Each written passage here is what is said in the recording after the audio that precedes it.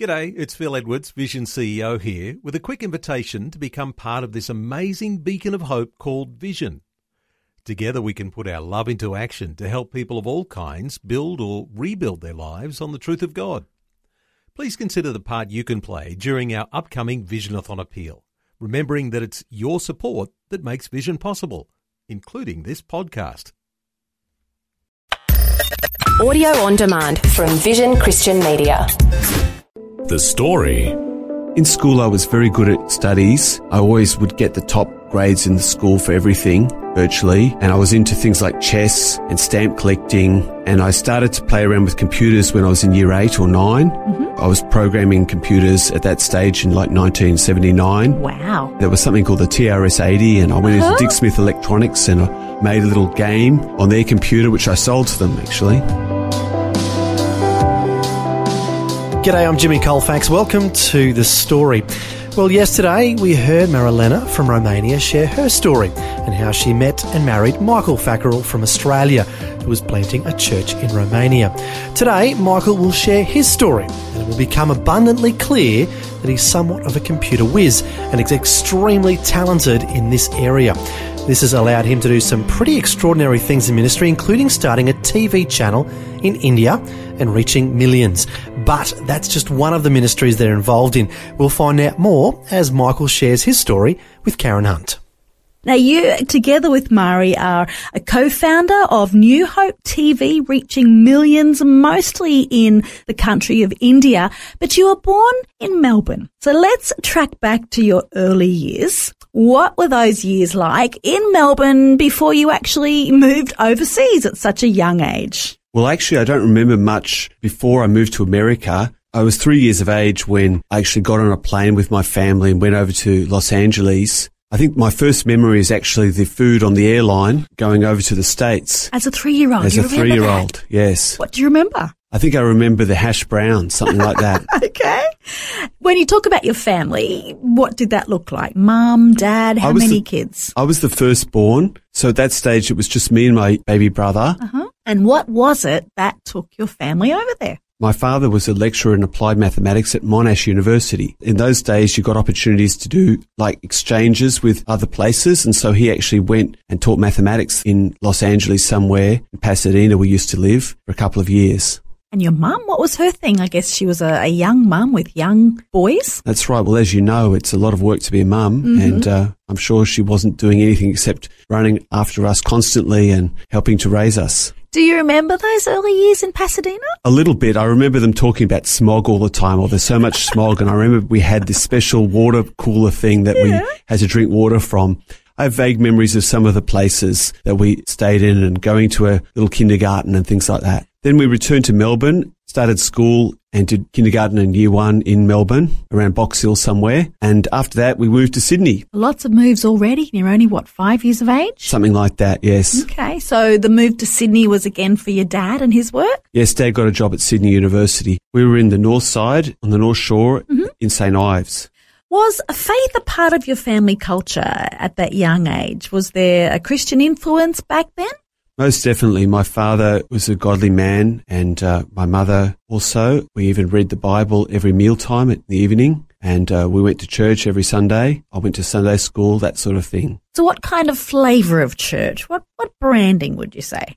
Well, we went to an Anglican church, like a conservative evangelical Anglican church when I was growing up. Which is actually a far cry from the church where we actually met many years ago. You and your wife, Mari, myself and Greg, our boys were newly born. We did have a shared connection at the North Shore Christian Centre in Chatswood there. That's right, yes. We were in Chatswood. We went to North Shore Christian Centre for a couple of years. Michael, your teenage years, what were you interested in? What did you love? What were you good at? What flicked your switch? In school, I was very good at studies. I always would get the top grades in the school for everything, virtually, and I was into things like chess and stamp collecting, and I started to play around with computers when I was in year 8 or 9. Mm-hmm. I was programming computers at that stage in like 1979. Wow. That was like when it was all starting out, I Exactly, imagine. yeah. There was something called the TRS-80, and I went into Dick Smith Electronics and I made a little game on their computer, which I sold to them, actually. You're a clever one. So did that give you a confidence boost? How are you feeling at that particular time in your life? Well, I was really quite unhappy at school in a lot of ways because I didn't know how to get on with people. I was too proud, I was too egotistical, and they would tease me and I would cry and I'd get all upset and they'd just make them mock me further.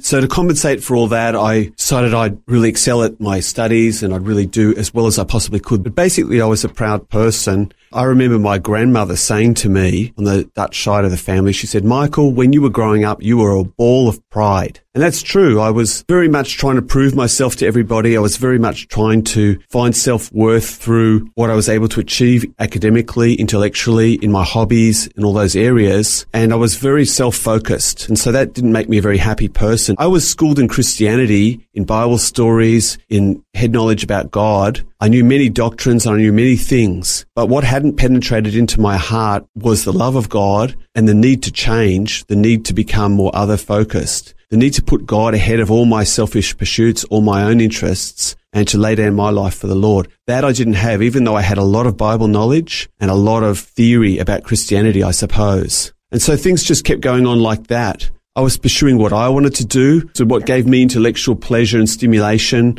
all those hobbies, all those interests, winning at chess, playing all those games, getting into computers, succeeding at writing computer programs and things like that. That was something that I found very much interesting. That was my fantasy world in which I was to retreat, and I didn't have to deal with people who were rejecting me. I could get away into a place where I was having fun and it didn't matter what anyone else was doing. And I think a lot of people are in that place today as well, just in different ways. Computers, is that then something that you pursued into university in your tertiary studies? Yes, it was. I also wanted to change the world using computers. I wanted to be a researcher and do all that sort of thing. So I went into computer science in university. Back in those days, it wasn't as advanced as it is today, but it was still something that I found very interesting. Programming was a big part of what we had to do, but I also had to study physics, mathematics. I did some linguistics and other subjects that I thought were interesting as well, some economics, some accounting. Basically, after a while, we got to specialize more in computing. At that stage, I was also working on various kinds of software projects for people, and I had been doing that in high school anyway. So it was something that I was orientating my whole life towards. My goal was to go into that field. It was a sunrise industry. It was all new and wonderful, and I was doing that. So in my second year of university, at the beginning of that year, I actually left home and moved into residential college at University of New South Wales. Really enjoyed my time there. Michael, what was it that happened that really did change your life at that stage? I think the first thing that happened was I was drawn into some Bible studies and some presentations of the gospel while I was at university. Now, bear in mind that I considered myself a Christian. I mean, I knew that Jesus died on the cross for my sins and all this kind of thing. I'd been to church like every week of my life.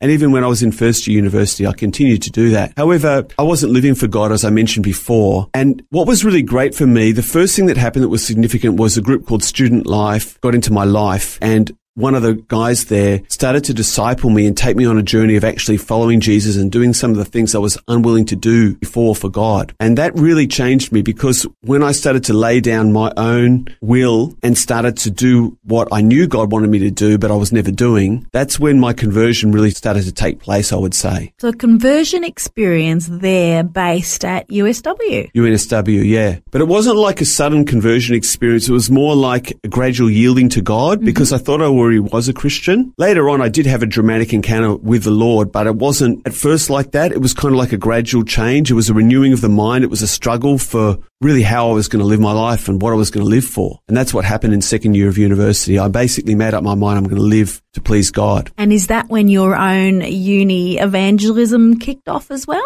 Yes, because I was taken out to talk with people and to get experience in talking with total strangers about the gospel, which was something I was quite terrified to do. And I think a lot of people are uncomfortable with the idea. But for me, it was the best thing ever, because it really got me publicly identifying with Jesus Christ, and therefore I changed. because it was a public confession now that I was a Christian, that I was a believer. So did you become a part of a Christian campus outreach organisation? Is that what it was? Well, I was discipled by people in an organisation called Student Life, and I had the pleasure recently of meeting some of those same people after so many years. But they really had a major impact on my life because they were living the Christian faith and they were publicly telling people about Jesus. And when I yielded on that point, I think that's when joy came into my life for the first time from the Holy Spirit. And that's when I began to change my direction. So here you are, you're 19 years of age by now. I believe you had quite a significant baptism experience. I wasn't actually baptized in water except as a baby, but what really happened for me first was an encounter with the Holy Spirit, because I started to take the Bible seriously. Naturally, I was interested in all the things in the New Testament. And I asked the question, if these things happened when people were baptized in the Holy Spirit in the New Testament, why aren't we seeing it happen here today? That was my question. And the answers I was getting to that weren't satisfying me. So it sent me on a journey of discovery and searching. Some of my friends from around St. Ives had recently met a Pentecostal preacher who had talked with them about these things, and they testified of their experiences. So I got very interested in this. This was at the beginning of January 1985. Quite a contrast to your traditional Anglican upbringing, yeah? Well, yes and no. I think the great thing about the Anglican Church was that they taught me that the Bible is the authority for the Christian life. And I learnt many, many things. And I'm sure that I was restrained from much evil just by being exposed to the Word of God and hearing the preaching of the gospel there, even though somehow it didn't fully penetrate my life, or there was nothing taking me from being a hearer of the word to being a doer of the word. But I thank God for that time. It really added a lot of value to a lot of people's lives. But the dimension of experiencing God wasn't something that was part of my life until 1985. So what difference did that make in your life, the baptism of the Holy Spirit, for you personally? Well, I went from believing that God exists and believing that the Bible is the Word of God to knowing that God had touched me,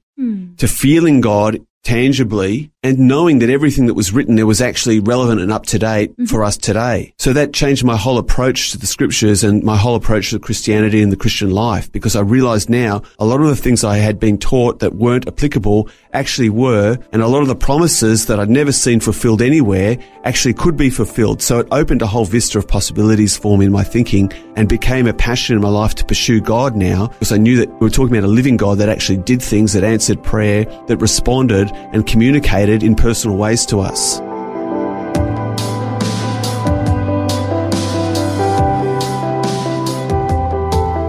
You're listening to The Story. Today, Karen Hunt is chatting with Michael Fackerell, who's sharing his life journey and how he became passionate about sharing his faith with others. Next, we'll hear more about his computer skills and how he's using them in ministry. And we'll also hear what his wife Marilena has learned from all of their experiences in ministry. That and more when we return. If this program has highlighted something you'd like prayer for, we'd love to pray for you. Call 1-800-PRAY-FOR-ME. That's 1-800-772-936. It's a free call. Or text 0401 132 888. Hi, I'm Jimmy Colfax. This is The Story. We're back with Karen Hunt chatting with Michael Fackerell, who's sharing his life journey. Next, we'll hear more about his computer skills and about his trip to Romania, where he met his wife Marilena. Michael, I'm actually interested to know a little bit more before you took off as Mr. Evangelist. Back to the computer studies. You mentioned to me off air that you really got quite heavily involved with the Dungeons and Dragons game. Now, I remember kids when I was young, dark, deeply involved. You knew something's going on. They're in their own little world. Tell us about that involvement in your life. See, because my Christianity up till that point had been basically theoretical and all about having the right doctrine, there was still in my life a hunger for the supernatural that hadn't been met. I wasn't sure if the supernatural was real, but what was great about that game for me was you could have a vision for achieving something, and you could also live in a fantasy world where you were operating in magic, using magical powers and advancing in your power and stuff like that. And so it was a real passion for us. We'd sometimes play it till 2 a.m, and we'd just love it. And I even wrote computer games that implemented that. Of course, many things like that are available on the App Store today because people have just taken that up. It's so much fun. It's a world of escape. But it was out of that emptiness, out of that desire for something powerful, something real, something where the supernatural was involved. I think everybody's got a hunger for the supernatural in their life. At least I did. I was right into that stuff. I found out later just how dark it was because all us church guys were doing it as well. But it was after encountering the Holy Spirit and knowing Him that my life started to turn around more dramatically, and I lost interest in that game immediately. What effect did it truly have on you personally? Well, as I said before, I felt God, I experienced God, and my desires changed radically. I wanted to tell people about the gospel. It wasn't a discipline anymore. It was more like a joy. It was like, I've got to tell this news. I could feel God like electricity in my body. I can feel it right now, actually, just how God's touching me. And that was very motivating. And my desires started to change. So it was a long process of learning new things and the existence of the spiritual world and what that meant as a Christian. No longer did I need occultic fantasy. I lost interest in that because now I had the living God. This was in third year university when I was doing really well. I was getting high distinctions for all my subjects. I was expected to do honours and get the university medal. I was still basically pretty much going on that path. But in the middle of the year, I actually had a dream where I saw a representation, as it were, of people sinking down into hell in my dream and realizing that it was happening slowly and imperceptibly to the people themselves. They weren't really aware of what was going on. They were kind of being slowly going down the drain, so to speak, but it was happening so slowly. I realized people were going into destruction, and I thought to myself, look, I've got to do something about this. I want to do something about this. So it actually caused a big change in my life, a big change in the goal and purpose of my life. Now, reaching others with the gospel became the major thing, and my own interests and studies and the fun things I could do and play with became a secondary concern because now it was about life and death for people. So you graduated from uni? I did graduate. I'm glad I listened to my parents and did graduate because I felt like dropping everything after that dream. And then? Then instead of going into a very lucrative career, because back in those days, almost anybody who was a programmer could make an absolute fortune. I mean, people were making $200 an hour as database consultants back in the days when you could buy a house for like $8,000 or $10,000. So it was such big money. But to me, the experience with God was so powerful, I didn't care. All I wanted to do was tell people about Jesus. All I wanted to do was fulfill the call of God that He'd confirmed to me was His will for my life. And so I actually went into an organisation called Students for Christ, which was a ministry on campus, and we started groups on University of New South Wales and later on Macquarie University, and started discipling people and preaching the gospel in all kinds of radical ways in that place. I got into the professional world for a few years and actually worked as a programmer and did things like that. And then it was in 1992 that I got the opportunity to go to Romania for the first time. I had been teaching in a early morning prayer meeting in a Korean church. The opportunity came up to go to Romania. Communism had just fallen. Ceausescu had just been deposed and basically assassinated, or however you want to put it. That had just happened a couple of years before. This was something I'd been dreaming about for a long time, go into all the world and preach the gospel to all creation. So when the opportunity came up, I took it with both hands. We saw God moving in that country, a spiritually hungry place at that time. We saw a lot of miracles as we preached in churches, on the streets. All kinds of healings were taking place en masse. People were listening, and it was very exciting those days. So did you enter Romania as an evangelist, as a church planter? The first time I went in 1992, it was basically to preach and just be part of what was happening in other churches. But I soon realized after several months that they weren't ready for what God had put in my life, in the sense that they were quite traditional. For example, you had to have authority from the head office in the capital of the city to be allowed to lay hands on anybody for healing. They accepted it from me because I was a foreigner. They didn't try and impose that on me, but I realized that there was a need for a whole kind of movement where people were going to actually be free to use the gifts of the Holy Spirit in church life and in evangelism. That's when I realized, hey, we need to plant a church. And so that's what happened the next year in 1993. And it was that year that I met my wife. And what a blessing Mari has been to you, working side by side, evangelism and ministry. I know you went to the US, you had a time in the inner city area of Toledo, other countries as well. You've actually travelled many many different countries, many different moves. You had a time there where you actually went back to the professional world for a while, but you had lots of different trips to and from India, didn't you? I did, yes. I was working as an SAP programmer, earning some good money, and it enabled me to go to India and do evangelistic meetings and things like that, which were very exciting because we saw a lot of miracles. A lot of people come to Christ. We saw deaf mutes healed and all kinds of amazing miracles took place. It was a very exciting time in my life, and I got a love for India at that time. You and Mari, you had a little baby girl. You moved to India. You truly did pursue ministry in that country. Yes, because we'd seen the possibility of starting a television network, and so that's what we did in 2005. When Lisa was just 2.5 months old, we took off and got on a plane. Marilena had really been struggling with postnatal depression, but she just went anyway, and by God's grace, we were able to get a television channel established in Bangalore City. Michael, thanks so much for tracking your journey with me, for sharing your story. God bless you, Michael. God bless your family. I wish you well. Thanks for your time. Thank you, Karen. That was Michael Fackerell sharing his life story with Karen Hunt. And in our remaining few moments, we'll end with Michael's wife, Marilena, sharing the lessons she's learned from all of their experiences in ministry. The biggest lesson that I can say out of all my 20-something years as a Christian has been to not place my happiness on anything temporal. Because if your happiness depends and is sourced from something that's temporal, like, having children, having great family life, having finances, having a career, having a great ministry even, and something happens to that temporal thing, it disappears, maybe people die or the ministry goes away or you get sick and you can't do it anymore or something happens, you will be devastated.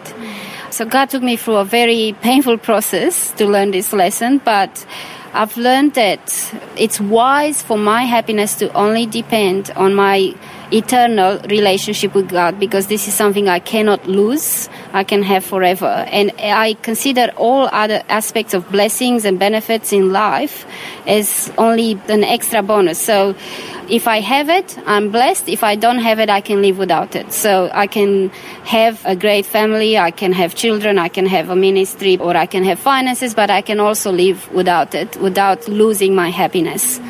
A second lesson that I have learned was the issue of humility. It's so easy after you've had a lot of success and you've reached millions of people to feel like I've arrived, I've achieved a lot, I'm better than others, or something like that. The temptation to pride can be quite great, but I've learned that, as God says in the Bible, the end of a thing is better than the beginning of it. So my life has not ended. As long as my life is going on, I have not finished the race. I have not fulfilled the will of God yet. Therefore, I stay humble, because the moment I allow pride and I focus on all my achievements, pride gets in and makes me prone to what the Bible says, pride comes before a fall. And I don't want to fall because I've got more to achieve in the kingdom of God. So the only time when I want to feel good about what I have done, I can enjoy what God has done, but I'm not focusing and gloating on it and meditating on it. I'm focusing on what is next that I have to fulfill for God's kingdom. And that keeps me humble, because I know I keep on needing the grace of God to go on, to be able to fulfill the rest part of the will of God. And another very important lesson that I've learned is, no matter how many millions you're reaching, still make time, and I make time intentionally for the one person that needs help somewhere. It keeps your heart humble, it keeps your heart in the love of God, and you sense the heart of God more than anything when you just get down in the dirt and you help somebody who is in need of any kind. It doesn't have to be spiritual necessarily, it could be just practical help. So don't forget the one while you're reaching the millions. If anyone is interested to make contact with you and or Michael, find out more about what you're doing, your future endeavours, your current endeavours, what's the best way they can reach you? We have a website called Christian-faith.com, which Michael and myself have set up with thousands of Christian articles. So if you want to contact us, there's a contact page there. You can email us for prayer or any Christian counseling or any needs that you may have. We're happy to help. That was Karen Hunt chatting with Marilena Fackerell, and before that we heard from her husband Michael sharing his story. And if you'd like to learn more about their ministry, or as we just heard, if you'd like to contact them, the website is christian-faith.com. That's christian-faith.com. The website is full of many articles, testimonies and updates on what they're doing in ministry. It was great to hear how God is using Michael's extraordinary computer and technical gifts for his glory.